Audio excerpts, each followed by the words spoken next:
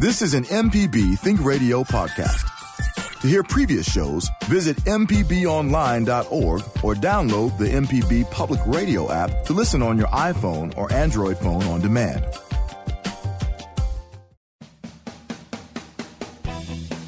From MPB Think Radio, this is In Legal Terms, the show all about you and your rights and your questions about the law. I'm Greg Mayer, filling in for your regular host, Liz Gill, and I'm joined today by Professor Richard Gershon of the University of Mississippi School of Law. Our special guest today is Francis Springer, a former deputy sheriff who now works as an attorney here in the Jackson metro area. This morning, we're going to talk about gun rights and the Second Amendment. We'll discuss what rights you have, what Mississippi law allows, and what restrictions are imposed on you as a gun owner. Are bump stocks like the ones used in the recent shooting in Las Vegas legal in Mississippi? What about automatic weapons and silencers? We'll look at these issues and more. If you have a question about gun rights and the Second Amendment, give us a call at 1-877-MPB-RING. That's 1-877-672-7464. We'll be right back after the news. This is In Legal Terms on MPB Think Radio. The legal information presented on In Legal Terms is meant to provide general information about the topics discussed and is not necessarily the opinion of Mississippi Public Broadcasting. The information conveyed does not create any type of attorney-client relationship. Please consult an attorney provider before making any decisions about your specific legal questions.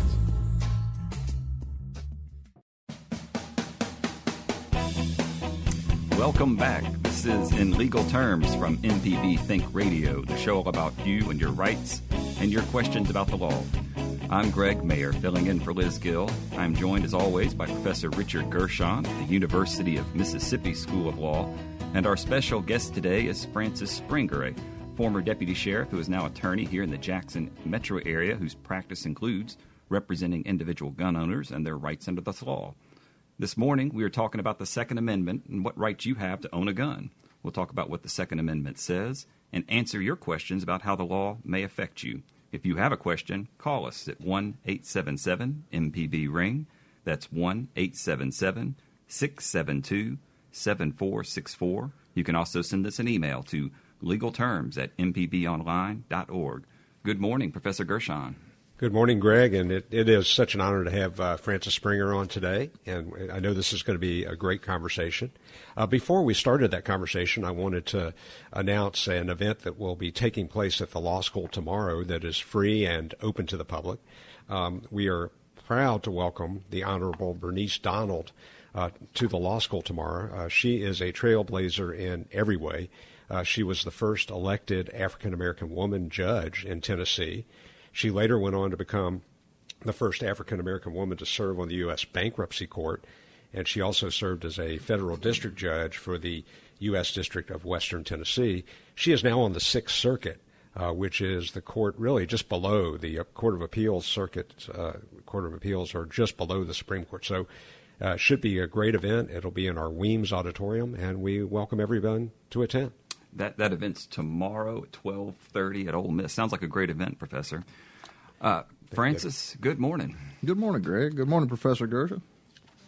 Good morning, Francis. It's great to be here. If you could, Francis, maybe to get us started, tell us a little bit about your practice area. Sure. I practice here in Jackson. I've had my own legal practice since 2011. I represent some gun owners, obviously. I represent clients in family law and some criminal defense cases, and I represent a number of police officers with various issues, employment, criminal, otherwise. And before you were a lawyer, you were a deputy sheriff? Yes, I was. Almost 12 years I spent with the Lauderdale County Sheriff's Office in Meridian. Well, this morning our topic is the Second Amendment and what it means for gun owners. Can you just sort of get us started and tell us what the Second Amendment says? Sure. The Second Amendment is the Second Amendment. It states specifically a well-regulated militia being necessary to the security of a free state, the right of the people to keep and bear arms shall not be infringed. Some people think that's pretty clear as to what that means, and some people think it's not quite as clear. And those that think it's clear in two directions. So it's a topic that gets a lot of debate. Well, what does that mean for a gun owner in Mississippi? For a gun owner in Mississippi, interestingly, the Second Amendment has been applied to the states through two court decisions that have recently come out. I say recently, in the past several years. The first one was D.C. versus Heller, which I'm sure most people have heard about. That's what established the fact that an individual citizen in the United States has a right under the Bill of Rights to own a firearm. The District of Columbia had banned personal ownership in homes, and Mr. Heller, who, as I understand, was a police officer himself, filed suit over that issue. And the Supreme Court sided with him and said that, yes, you do have that right. The next case was a Chicago case, Chicago versus McDonald. That's what extended the Second Amendment to the states via the 14th Amendment. So in Mississippi, the Second Amendment does give you that right. However, under Article 3, Section 12 of the Mississippi Constitution, you also have that right. And it's a little more specific. Well, take the Second Amendment gives you the right to bear an arm or possess a gun. But what about the flip side of that? What can the government do, just in a general matter, and as far as regulation and or restriction of ownership? Well, that's the interesting thing. The Heller decision was actually written by Justice Scalia, and he is seen as a rather conservative justice. He said that it is not an absolute amendment, which is pretty much the same with all of the amendments, all the rights under the Constitution. They are very important, but they're not absolute. He said, and the majority agreed with him, and even the minority, that the government can regulate the possession, where you carry a gun, the types of guns owned, and that goes on day to day. This morning we are talking with Francis Springer about gun rights and the Second Amendment. If you have a question, call us at 1-877-MPB-RING. That's 1-877-672-7464. You can also send us an email to legalterms@mpbonline.org. Francis, in Mississippi, are you required to get a background check before you can purchase a firearm? If you're purchasing from what's known as an FFL dealer, a federally firearm licensed dealer, anyone who purchases or receives a gun from a federal dealer has to undergo an instant background check. And that's conducted by the dealer after forms are filled out, namely the Form 4473, which anyone that's purchased a gun remembers the yellow form. And the dealer calls the National Instant Check System, which is basically run by the FBI. And if that person's cleared, they can then take possession of the firearm, buy it, get it out of pawn, or whatever it may be. So FFL dealers are who? Right. Those are federal firearms licensees. The Bureau of Alcohol, Tobacco, and Firearms regulates that. They're policed by them regularly, and they have a number of things that they have to do as far as controlling who gets the guns from them. They also have to keep a record of each gun and who it's sold to. Into perpetuity, they have to give that back to the ATF if they ever retire, resign, or close their business down. Francis, I actually saw a not-for-profit group recently auctioning off or raffling off an assault rifle as part of their auction, and I wondered. I mean, so how can you do a background check on somebody if they win an auction like that or a lottery? It was actually like a lottery. That is an interesting question. I've seen some of those, and I've thought the same thing. They can do that a number of ways. A lot of places do that under the agreement that you can purchase one from an FFL dealer, and that's where they come from. Sometimes those are donated to the organization by the dealership, and if you can't qualify for it, you obviously can't get it, and hopefully that's in the understanding when the ticket's bought. The second way that could be done is the individual organization could, theoretically, someone there own it and transfer it to the person without the instant background check. However, there are laws that say if they knowingly give that to someone that can't possess a firearm, they are liable and have committed a felony as well. Well, we got our first caller this morning. It's James from Wiggins. James, good morning. How do you do? Good. What's your question? My question is this, and I have friends and relatives, okay, that own, semi-automatic military-style rifles, okay? And I asked them, what you going to do with it? Because I've been hunting all my life with guns. I've been around them all my life. But after this thing in Las Vegas, I'm wondering about, why should we allow people to buy these things? James, that's a great question, and I think the first part of his question, Francis, is semi-automatic weapons. Are they legal to purchase in Mississippi? Yes, they are. And one thing that I know Las Vegas has a lot of focus on automatic and semi-automatic weapons. Essentially, under the federal regulations, any firearm that fires one round per trigger pull is known as a legal. They're not all semi-automatic, but that would be the difference between a semi-automatic and an automatic. The automatic, by definition, would fire more than one round per trigger pull without a manual reload. So that's the difference there. And the way the bump stock gets around that is it is designed to use the recoil of the rifle against the pressure of the shooter to cause the trigger to fire constantly. And you do basically get an automatic type weapons fire, but it is legal under the definition of law. But to buy a semi-automatic weapon in Mississippi, as long as a person can pass the background check, they qualify, it is legal. So there are no additional restrictions or limits on the number of semi-automatic weapons you can purchase? No, there's not. Okay. Now, you'd mentioned, James, did that answer your question? Well, part of it, but go ahead. Well, I was going to, bump stocks, and Francis, you brought that up. What exactly is a bump stock? It's a stock that replaces or modifies the firearm to fire repeatedly very quickly. And again, as long as it's one round fired per trigger pull, that's legal under federal law and state law. And what the bump stock does is it's been designed to allow the trigger to be pulled very, very fast with a recoil. And you get a very rapid-fire weapon that's legal for anyone to own. And, going back to James' question, what would be the purpose of owning a weapon like that, a semi-automatic weapon or even a converted weapon that became mostly like an automatic weapon? It's not for hunting. It's not, really not for personal safety in your home so much. Why would someone have that? There's a number of reasons.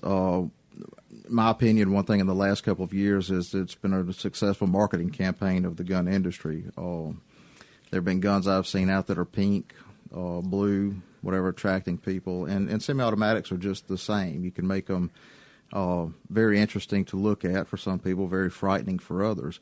As far as operation, thankfully we do live in a very safe society where we don't have to refer to the use of weapons like that.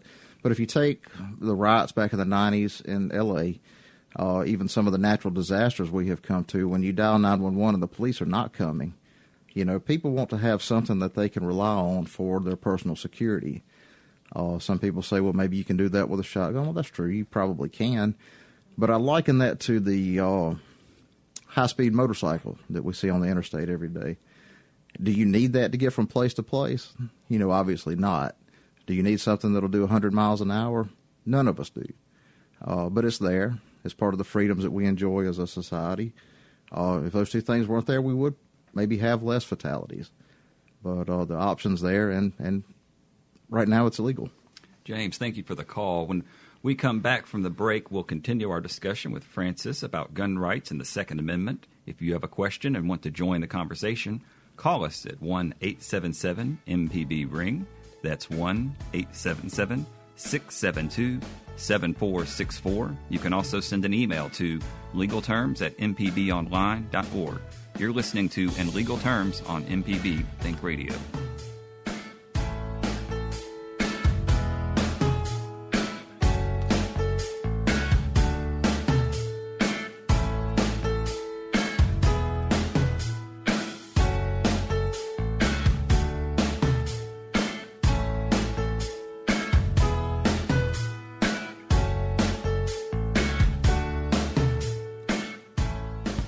If you're a sustaining member of MPB Think Radio, we appreciate your support of our programs. To become a sustainer, go to mpbonline.org. This is an MPB Think Radio podcast. To hear previous shows, visit mpbonline.org or download the MPB Public Radio app to listen on your iPhone or Android phone on demand.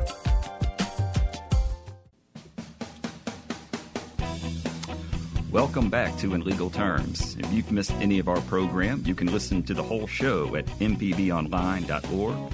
facebook.com/inlegalterms. You can also find us on the new MPB Media app. I'm Greg Mayer, filling in for your regular host, Liz Gill.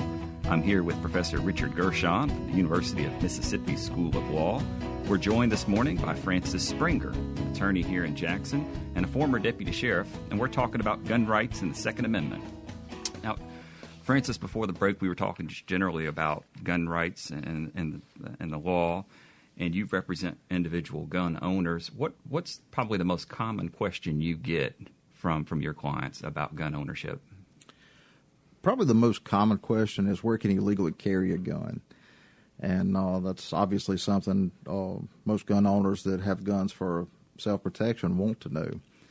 Generally in Mississippi, a resident over the age of 18 that has no felony convictions or can otherwise legally possess a gun can carry the gun in their vehicle without a permit and virtually anywhere. Now, there are some restrictions to that, certain federal properties, school properties, things like that. But on your person's a little bit different. Mississippi law allows an open carry, which is either in a holster or however, into many places. They're obviously restricted. A person with a permit can carry a concealed weapon pretty much as a person with an open carry can carry. They can go in the same places. Can't go into bars, churches, schools, places like that, unless they have an enhanced personal CCW, carry concealed weapon permit. And that is attained by attending a training class that's approved by the Department of Public Safety. And you can carry into more places, but there are a couple of places that you can't carry, period. Some of those are certain federal properties, post office, no police stations, no sheriff's departments, no correctional facilities. Those are off limits to anybody but law enforcement. Okay, and we'll talk. Let's get into some detail about places and where you're restricted or not. But let's also get back to the phones because we've got Paul from Biloxi who's been patiently waiting. Paul, good morning. Good morning to you. What's your question this morning? Yeah, I have two questions regarding the firearms permit. I just acquired a Mississippi firearms permit. And so the two questions, the first question is, does the possession of the permit mean I don't have to go through the background check when I buy a gun from a licensed dealer? That's question number one. Or do I just have to show my permit? And the second question is about state reciprocity.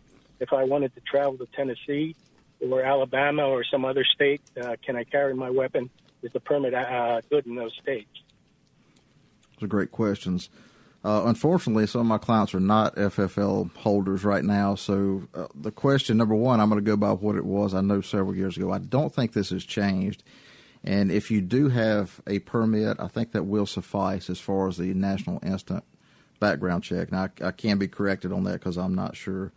It's possibly not because those are done rather quickly in most cases. So I can't say I know that right off. Now, number two, as far as reciprocity, Mississippi has reciprocity with a number of states. Those can be found on the Department of Public Safety's website or from other entities. There are some books that have been published that have this up to date in them. I don't have the names of any of those, but I know they exist. But before you travel to another state, you must know that just because you have a permit in Mississippi doesn't mean Mississippi law is going to apply in that state. So there are states that have severe restrictions on where you carry if you do have a permit. So you have to check those out. And a good place to find that out is through the state's attorney general's office. They can generally give information on that. It's kind of like in some states you can travel over 70 miles an hour on certain roadways. You can't do that in Mississippi. So if a person from that state comes here and say, well, I can travel 80 in my home state, well, you can't do that in Mississippi. So you do have to abide by the laws of the state that you're in. So whether you have the right to carry a firearm is going to depend on each individual state's law. Right, and if they recognize a Mississippi permit. In some states, would Alabama could recognize a Mississippi license? Yes, Alabama does recognize Mississippi, Florida, and there's a number of states. I believe there's over 20 states. Paul, thank you very much for your question. Let's go to Jose from Hattiesburg. Jose, good morning. Good morning. What's your question this morning? Well, I just want to comment on the Second Amendment. I believe a lot of people have misunderstanding about the Second Amendment. They think they just kind of relate it to the right to be able to, hunt, have a rifle, whatever they need for hunting and things like that. But the purpose for the Second Amendment was to be able to empower the citizenship against a government that would, try to overpower them and deprive them of their rights. And so that's why I oppose, many of these, the government's intention to deprive us of weaponry that we would need and could use to defend ourselves from foreign enemies and from domestic enemies, even from our own government, should it come to the point where the government should want to, be controlling, maybe go into a dictatorship and things like that. Kind of like during the revolutionary, during the colonial times, King George and his government was seen as, overpowering, taking the people's rights and so forth. And so if the colonials had not had weapons, which I'm sure, was the King George tried to, keep away from the people, Jose, then what would the people been able to revolt against? Jose, I think Jose has hit right on the key point, Francis. If you could talk a little bit about what is it that lawmakers and courts they're trying to balance the right to the Second Amendment versus reasonable regulation of gun ownership. Can you just talk generally about that sort of tension, which is, I think, at the heart of what Jose's question is? Sure. I think Jose has some valid points that do come up in the gun control debate. I think anyone that studies history would probably agree that dictators don't like an armed populace, so that there is some validity to that at face value. Now, whether an armed populace could turn down a military action by the government, especially the government of the United States, that's a question to really be asked, because the government has some pretty powerful weapons. Fortunately, we live in a society where the government is the people. So if the people will exercise their rights and speak up and get involved in government, I don't think that would happen with or without firearms. But historically, I would have to argue the fact that I don't think we've had any invading forces in this country for many reasons. I think one of those would be because the populace is quite well armed. Professor, would you weigh in on this sort of that tension that lawmakers and courts kind of wrestle with? Absolutely. And I liken it to, we talked about the First Amendment a couple of weeks ago, and there's certainly regulations on the First Amendment, time and place, manner, restrictions. So there, even freedom of speech is not an absolute right. And so, some regulation, I think the balance that courts have to fit is, where's regulation appropriate?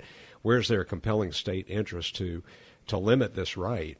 And certainly there are times where that happens.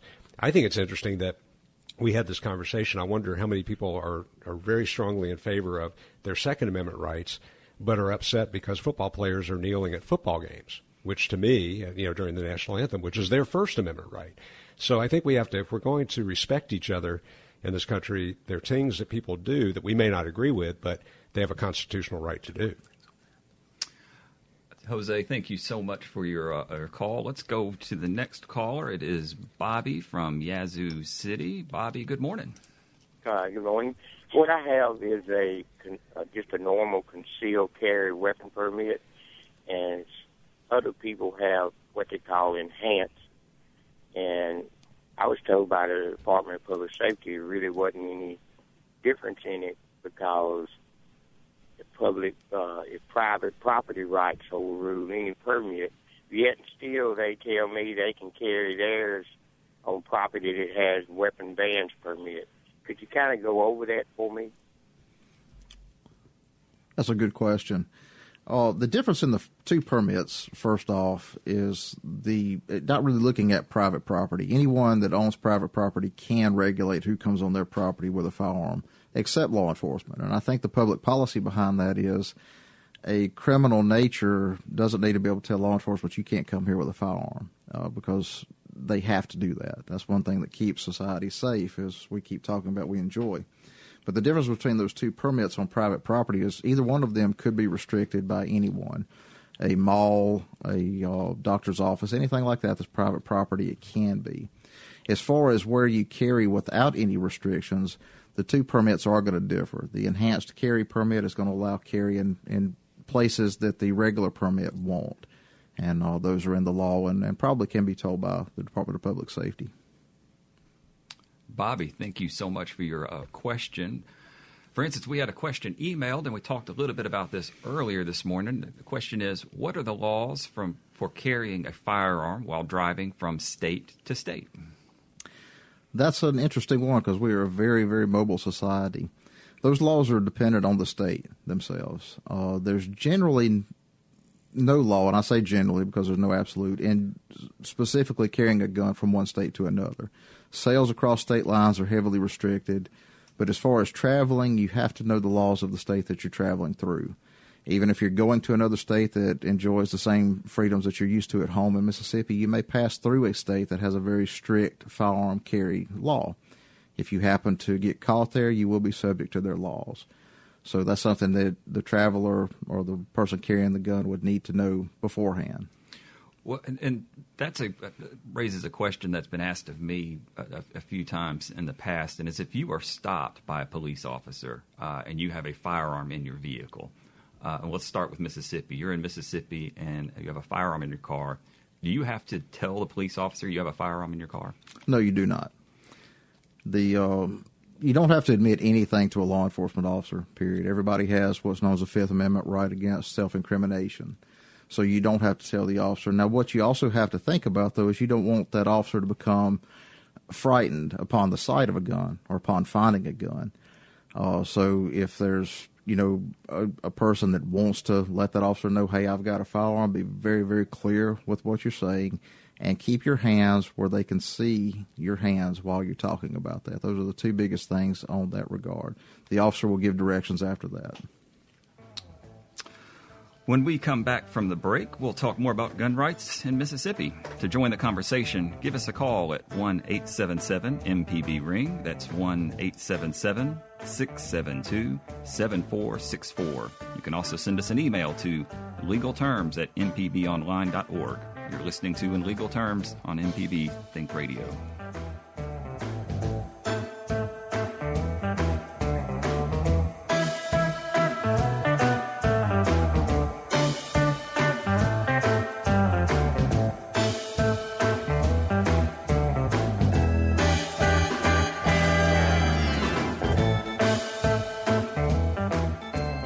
For the arts and music is MPB Music Radio. From classical to bluegrass and everything in between, MPB Music Radio has a sound for every ear. For information on where to find MPB Music Radio, visit mpbonline.org. Welcome back. You're listening to In Legal Terms on MPB Think Radio. Today we're joined by Francis Springer, a former deputy sheriff who now works as an attorney here in the Jackson metro area. He represents gun owners and advises clients on their gun rights. We're talking about that and the Second Amendment this morning. We have an open phone line, so if you want to join our conversation, give us a call at 1-877-MPB-RING. That's 1-877-672-7464. And you can also send us an email to legalterms@mpbonline.org. Now, we've had another message come in that asked about bump stocks, Francis, and the question was, is it illegal to apply bump stocks to traditional firearms? Generally, the answer is yes. There are some modifications that can be made to firearms to make them fire fully automatic with one trigger pull. The bump stock doesn't do that. To modify a firearm to make it to make it fire more than one round per trigger pull is illegal. You can't do that. Again, the bump stock, the way it's designed, it only fires one round per trigger pull. So applying that is not currently against the law. We have J.C. from Holly Springs. Good morning, J.C. Good morning. What's your question this morning? Okay. I am currently a law enforcement officer here in the state of Mississippi, and I'm getting ready to retire. And my question is, I know with the House bill that they passed in Congress in the United States Congress several years ago that I can carry. But would I need to go through an enhanced carry class to cover those other areas that I wouldn't be able to go into with just a normal CCW? That's a great question. House Bill 218, I believe, is what you're referring to. That was passed back in the early 2000s and signed by President George W. Bush. It does allow full-time and retired law enforcement officers to carry a firearm generally anywhere in the United States without restriction. I say generally because there are restrictions that come with that. But part of that under HB 218 is that the retired officers qualify fairly regularly. So regardless, you're still going to have to qualify to show that you do have competency and you can still manage a firearm. Now, what Mississippi has done with its concealed carry permits is it has made some exceptions for retired law enforcement officers. You can get your enhanced carry permit in a different manner than another citizen could. And I know one of those things is you would have retired law enforcement officer printed on the card itself. So I think that would be valuable to most retired law enforcement officers to have that to show on demand. So I would recommend checking with the Department of Public Safety and finding out the options and going to what you feel is best for you. Thank you, JC, for that call. For those who don't know, Francis, if you get an enhanced permit, is that good for your lifetime, or do you have to renew them? No, they are good for 5 years, and it has to be renewed every 5 years. If you go, I'm thinking 90 days to 6 months, I would have to look to be specific, and not renew it, you have to go through the process over again. So you do have to have that renewal. You don't have to go through the training again as the way it's written now, but you do have to renew it with the Department of Public Safety. Kind of like a driver's license. Kind of like a driver's license. They're going to run a background check to make sure you still can legally possess and those kind of things. We have Lewis from Mobile on the phone. Lewis, good morning. Morning. What's your question this morning? My question is, why is it such a common misconception that the Second Amendment's about hunting? That's an interesting question. It has not got the word hunting in it anywhere.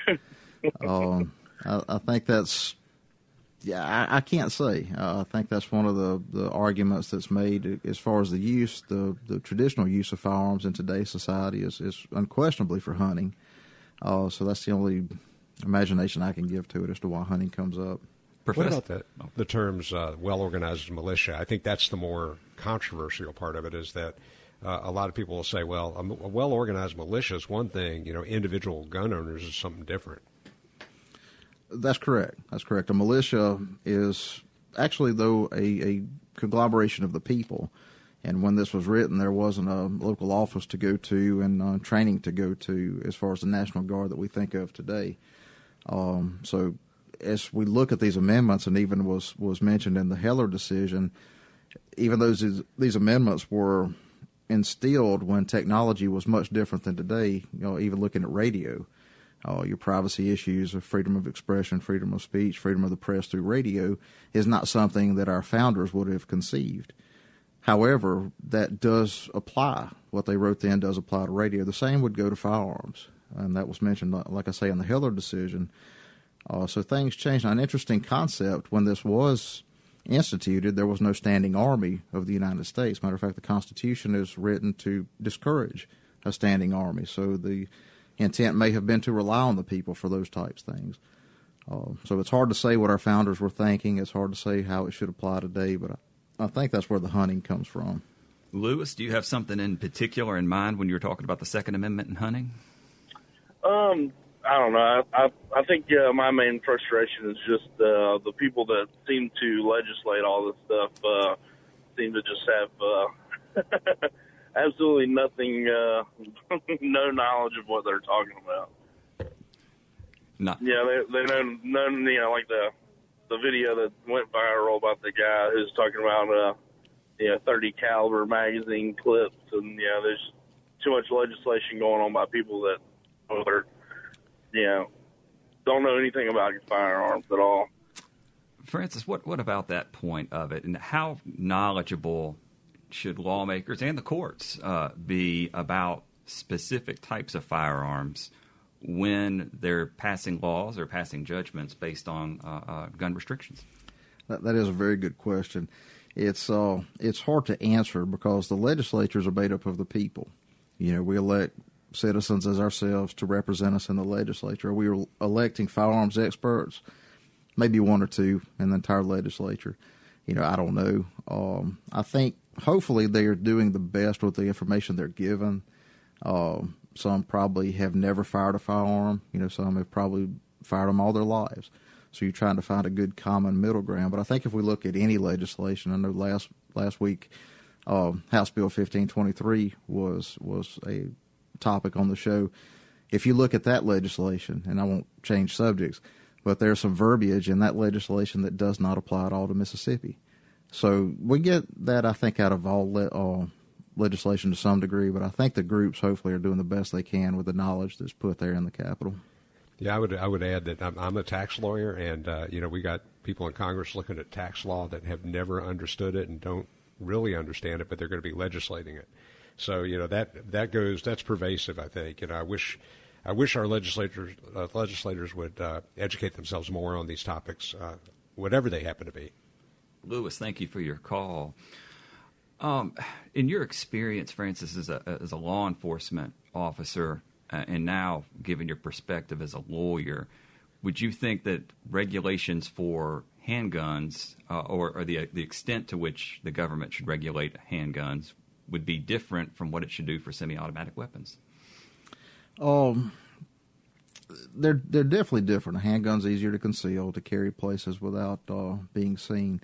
The interesting thing is handguns do fall in the category of semi-automatic just as rifles do.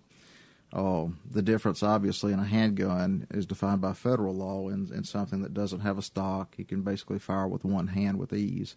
Rifles have a rifled bore. It fires generally one projectile. And then you have shotguns, which have a clean bore, can fire multiple projectiles or one. But as far as regulation, I think the makers of the law, our legislatures, should look and see how society can be best protected while at the same time, securing the rights of everyone. That's not an easy question at all to answer. We look back to the 1994 assault weapons ban that came out. The hardest part there was defining what would be an assault weapon, because if you get to defining the AR-15 or the AK-47 by verbiage, you are banning the hunting rifle because they operate the same. So it's a very, very touchy subject, and it's one that's not easy at all to legislate. We can go back to the phones. We've got Jerry in Bay Springs. Jerry, good morning. Yes, good morning. Thank y'all for taking my call. Absolutely. What's your question? A couple of points to make. Maybe y'all can discuss it. When I get through, I'll hang up and listen to your answers. On the matter of carrying guns into establishments, open carry, there are some that don't allow it. So someone who pulls up in their truck, and they go into a convenience store, they got to take their gun out and put it in the glove compartment or something, go in, buy their stuff, come out, take the gun out, put it back in. Then they go to the bank, they got to take their gun out, put it in the glove compartment, go in, do their business, come back out, put the gun back in. Don't you think this would lead to gun thefts? Because if somebody was witnessing this, they might run over there while your truck's unlocked, reach in the glove compartment, steal your pistol. The other point I have to make is with open carry, if I'm determined to go into a Walmart, kill as many people as I can, I walk in, I see somebody with a AR-15 strapped across his back, who do you think I'm going to shoot first? And after I get through with him, then I'm free to do whatever I want to unless someone's walking around with a concealed pistol. But in the meantime, I could do a lot of damage. So those are two things that I thought about this ridiculous male obsession with carrying a gun around in public to show how macho you are.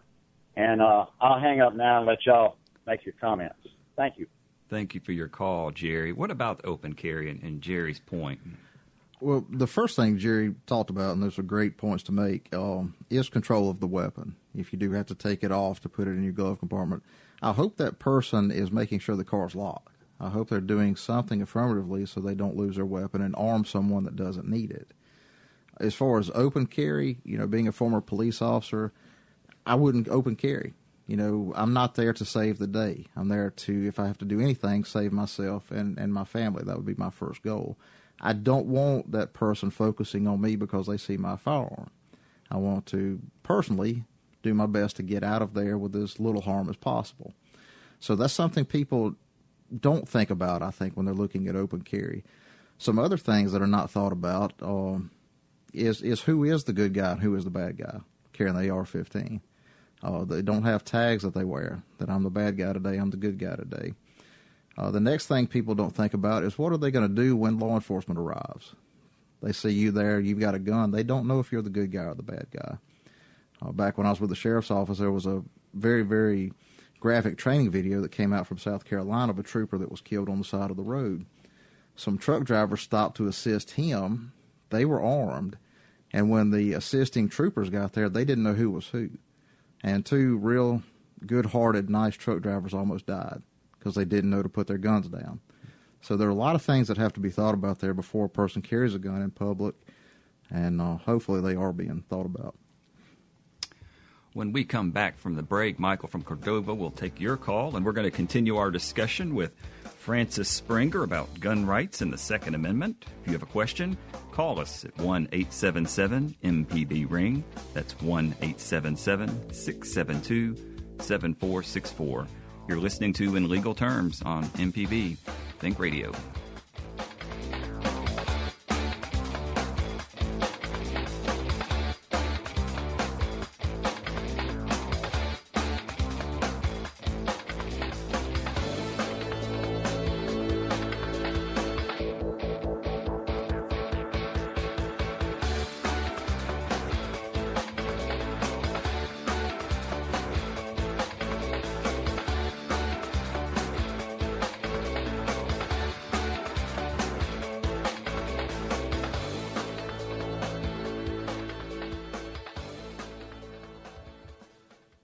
Informative MPB news stories, the local shows you love, up-to-date severe weather info, and a state and worldwide reach telling the story of Mississippi.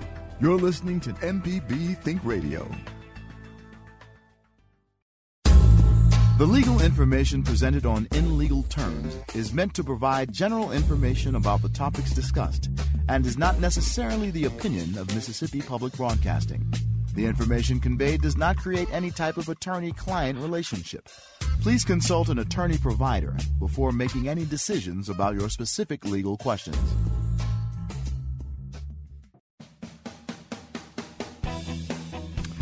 Welcome back to In Legal Terms. This morning we're talking with Francis Springer, a former deputy sheriff and now a practicing lawyer who represents gun owners. We're talking about your gun rights and the Second Amendment. I'm going to get right back to the phones because Michael from Cordova has been patiently waiting. Michael, good morning. Hey, how are you doing? Just fine. What's your question this morning? Yeah, I was wondering about the legality of suppressing the noise volume of firearms is, and also wondering about how you understand or perceive your actual, I don't know, it's hard to explain, but I was wondering about how you understand how firearms take a part in your life. Michael, those are great questions, and the first part of that question I think has to do with silencers. Silencers are a topic that have come up recently. I know there's some legislation proposed, I believe, in the United States Congress as well as the Mississippi legislature to lighten the restrictions on silencers. There are good points in that. There are not so good points in that. Obviously, one of the biggest, I guess, issues with a firearm is it does make a good report. So the encouragement to fire one somewhere is not very great if it's going to be discovered and heard. Taking that away could theoretically cause some shootings to be done that are not discovered, or encourage someone to maybe do a shooting not to be discovered. There are some physical aspects of weapons that you can't get around the noise. If you have a supersonic round, you're going to get a crack that you're going to hear. It's going to be a good size. But as far as the legislation right now, it's illegal to possess a silencer in Mississippi. It's a misdemeanor punishable by not more than $500 or up to 30 days in the county jail or both. Under federal law, it's a felony to possess a silencer unless you have gone through the process of paying $200 for a tax and going through the background check and the approval process of the ATF. So there are silencers out there under our two jurisdictional federal and state jurisdictions. There are different avenues to approach that. So if you have one legally through the federal system, it's still illegal to possess under the state system.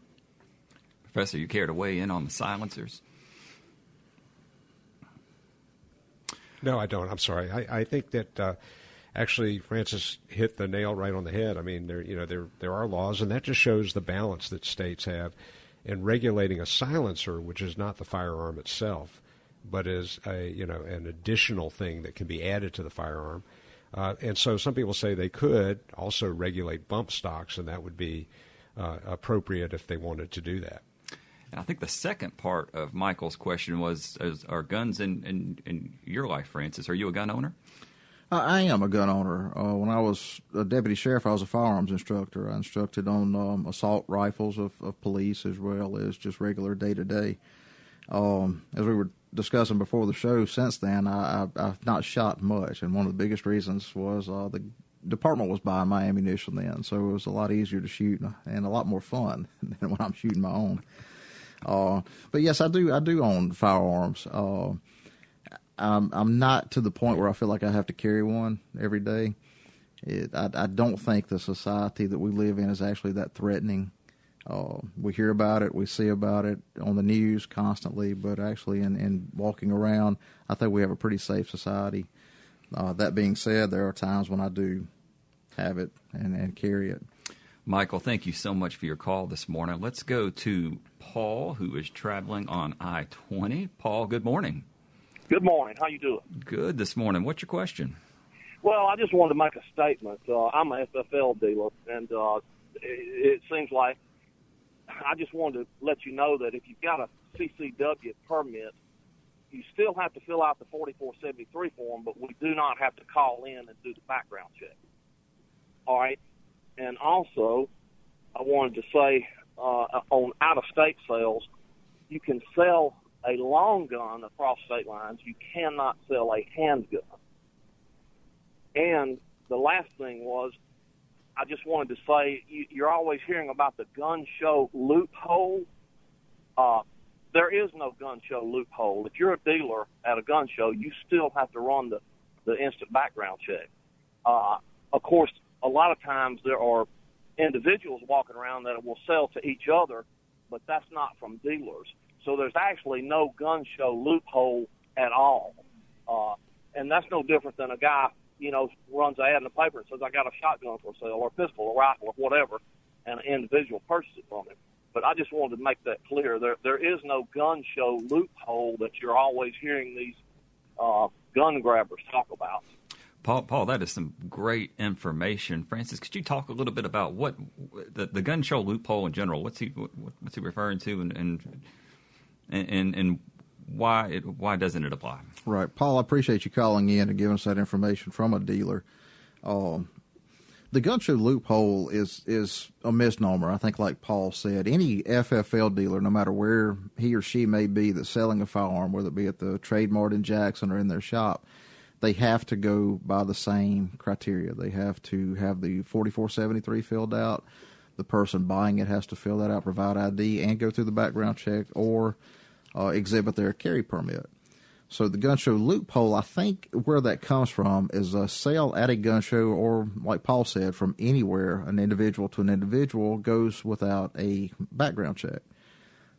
The problem with that is if the person selling knows they're selling to someone that can't legally possess a firearm, that's a felony. Now, will they know that? That's a question of fact at that time. But as far as a gun show loophole, that's a bad misnomer because any sale at a gun show by an FFL dealer, and most of the people at that gun show are FFL dealers, have to go through a background check just as they would at the shop. Paul, thank you so much for your call. Francis, I would be curious, what, in your view, is the most pressing issue today with regard to gun control legislation? That's a good question. I think the fact that at least to me, the crime rates are pretty low. They're down, regardless of what we hear on the news. If you look at the FBI's compilation of firearm statistics and crime, they're down. The numbers of guns used in crimes, even though one crime is bad enough, you can't get much worse than that. But the numbers used there are so minute that blanket legislation or a blanket attempt to ban or control a certain firearm because it's perceived to be a dangerous item is a tough pill for a lot of gun owners to swallow, and I think they've got some pretty good evidence to back that up. Professor, what about in your view? What's the most pressing issue today with regard to gun control legislation? Well, I think we need to have a conversation. I really do. The last caller talked about gun grabbers. I think people who want to see some intelligent legislation of guns, just like there's intelligent legislation of the First Amendment and other amendments, are not gun grabbers. My wife works for Garden and Gun magazine, but I do want to see some legislation that makes sense so that we can have a good conversation about where that legislation should be. We don't seem to want to have a conversation. It's either you are for them or you're against them. Well, that'll wrap us up for today's In Legal Terms. It was a good conversation, and we appreciate, Francis, you joining us today. It was Francis Springer. He's an attorney here in the Jackson metro area. To hear this show or other shows, visit mpbonline.org/inlegalterms, or you can download the MPB Media app and listen on your smart device on demand. Our board engineer and producer today was Michelle McAdoo. For Professor Richard Gershon, I'm Greg Mayer. Up next is Relatively Speaking. Join us again next Tuesday at 10 for In Legal Terms on MPB Think Radio.